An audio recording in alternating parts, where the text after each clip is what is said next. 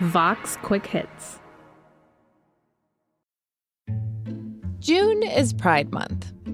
It's supposed to be a moment to celebrate LGBTQ rights and commemorate the 1969 Stonewall riots in New York.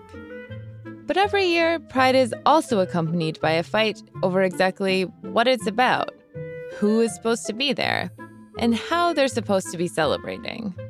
Should the police be allowed at Pride? Exactly how much kink is permitted? Is it really radical if Target and MasterCard are here? Alex Abad-Santos is a senior correspondent at Vox. He's here to discuss the politics of Pride.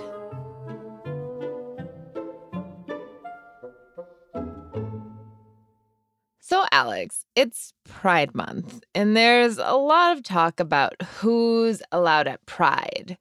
What's going on? Basically, since the beginning of Pride, there's always been this discussion of, like, who gets to represent being gay at this celebration. And then when we talk about Pride, we're talking about, like, what happens in, like, the very big cities and also even, like, the towns where you have, like, marches and you have celebrations. And it's, like, who's allowed to be on display there. And so I think, like, one of the big things this year, there's a lot of people who say that kink and sex and all that stuff shouldn't be at Pride. And there's also a lot of people being like, well, you know what? That's who we are. And that's part of being gay. And part of being a part of queer culture is our sex. Basically, tough, expletive, you will see us at Pride in whatever outfits we want to come in whatever way we want to express ourselves. And what's kind of the argument that that's inappropriate? Like, why? I mean, I understand, like, I guess day to day why people take offense to that. But, like, why are people upset about kink at Pride? There's always been an argument that, like, how much should sex define gay people, right? Or LGBTQ people at large. And I think that is the very, very, very essence of this fight. There are some gay people and queer people that believe that sex shouldn't define you. And there are some people that believe that it should define you and it should be expressed. And it's just this ongoing tension of it. And it's like, because the queer people are not a monolith, there's never been a discussion or some kind of, like, sit down where we've, like, hammered out every single rule that happens, right? We're not going to say, like, yes, you're allowed to wear this. We've decided sex is X, Y, Z. No, we've never done that. I don't think that would ever happen. I wouldn't want it to happen. But, like, I think that's where it comes from, is, like, who gets respect, and this is how we get respect, and this is how we should be respected. And it's all about this whole idea of who we are, and I guess at the heart of it, like, how much of us is respected. So you got this a little, but this sort of debate seems to stem from this idea of respectability politics. Where does that fit historically within the gay rights movement? So I think when we talk about respectability politics, it's kind of like, it doesn't just matter to queer people and LGBTQ people. It's something that, like, every marginalized community or marginalized people have had. It's the idea of, if we're presented as respectable, then we can get sympathy from mainstream people, right? You saw that, I think, this past summer and this past year with, like, the Black Lives Matter movement.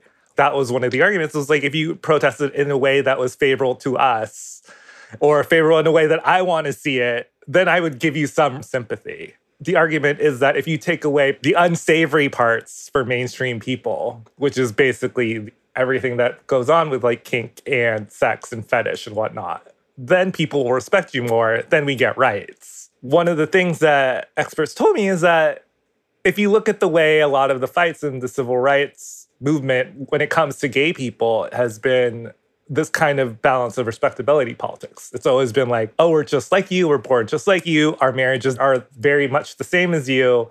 And those have been ways that people have gotten more rights. And so I think respectability politics has worked, and this image of gay people has worked to get people to empathize with gay people. Right. But I think it's like, what's the compromise of that? Shouldn't LGBTQ people be allowed to exist who they are, not have to apologize for anything, and still get those rights? Right. I mean, I'm a fan of that. Yes. As a cranky old homosexual, I feel like I shouldn't have to compromise myself to get the basic human sympathy of someone else. Right. I mean, I think that seems like a basic value, maybe. Right. So something else you wrote about, and this is one that I think a lot of people know about, is kind of the corporatization of Pride. Like Right. whether it's TD Bank or MasterCard or Goldman Sachs, every corporation has a rainbow this month.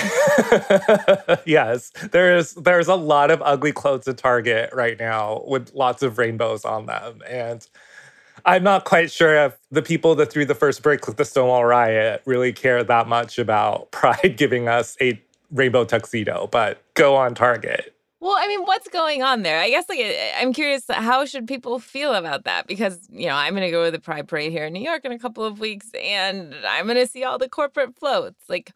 This obviously has some tension to it as well, right? Right. So I think it goes back to this fight over Pride, right? How it's framed right now between the kink at Pride debate is that Pride matters in this way, right? It's this big political thing where, oh yes, this big representation and symbolic gesture of gay rights and queer liberation. But the other part of that is if it's just this corporate fundraiser and this corporate kind of celebration, what does it matter politically? Can it matter politically? Does it even matter politically? And I think those are very, very valid questions. It's not unlike the way we think about breast cancer, right? We have a whole month towards it. Everything's pink, but it's are people really getting the message of just how important this is versus buying into something that feels a lot like activism and feels a lot like you're helping? And it's just are you helping? Do you know how much you're helping? What about other ways we could help people? What about other ways that are hurting people that need to get help? Yeah. I mean, I think we also just kind of saw this with the Black Lives Matter movement, right?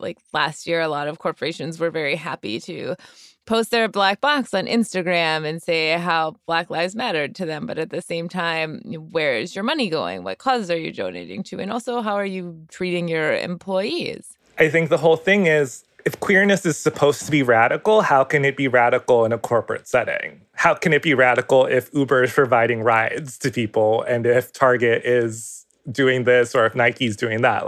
Are they treating their trans employees great? Are they giving out trans health insurance? Do they care about incarcerated people? It's do they care about queer homelessness? I mean, it gets into a lot of questions that are probably uncomfortable to ask versus just enjoying a parade where everyone dresses up and everyone gets really drunk and it's a hot summer day and we get to enjoy some floats and music. I know another debate I've seen this year is about the police being at Pride. What's going on there? So the police at Pride debate is something that just recently happened in New York City, where the people who organized Pride said, oh, well, uniformed cops can't come. And that is standing in solidarity with Black Lives Matter and a lot of activists who say that, well, cops have a bad track record when it comes to trans people's rights and incarceration.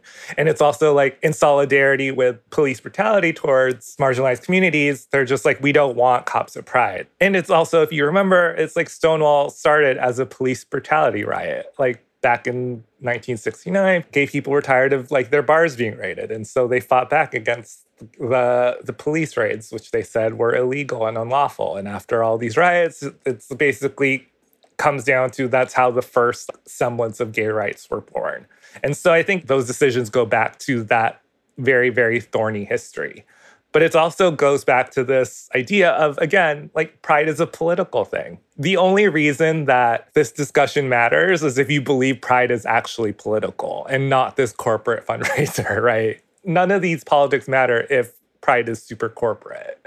But I mean, to some people, Pride does matter, and Pride is this very symbolic political gesture. And so that's why they feel like cops shouldn't be there. I remember, I guess probably 2019, I was at a Pride party and I was talking to an older gay man. And he said, it's kind of neat now to see that it has been more accepted to see all of these celebrations. But at the same time, he said, years ago, this was really subversive and it really felt so much more political. And it felt different years ago. And it's understandable for sure. Yeah, definitely. It's very, very different now than when I was going to my first Pride March and it was the one vodka sponsor.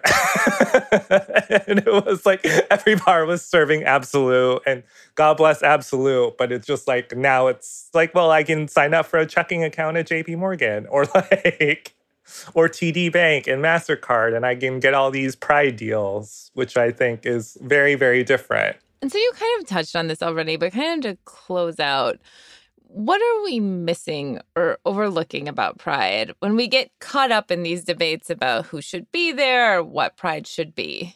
I mean, I think like the thing is that what experts say and what like queer liberation experts say is that there's more than 1 month where we can think about gay rights and queer rights and LGBTQ rights. It doesn't just have to be the 1 month a year where we're allowed to think about those issues. And it's also like the issues are far beyond gay marriage, right? Like it's like, well, there's queer homelessness that's up. There's also violence towards trans women that's up.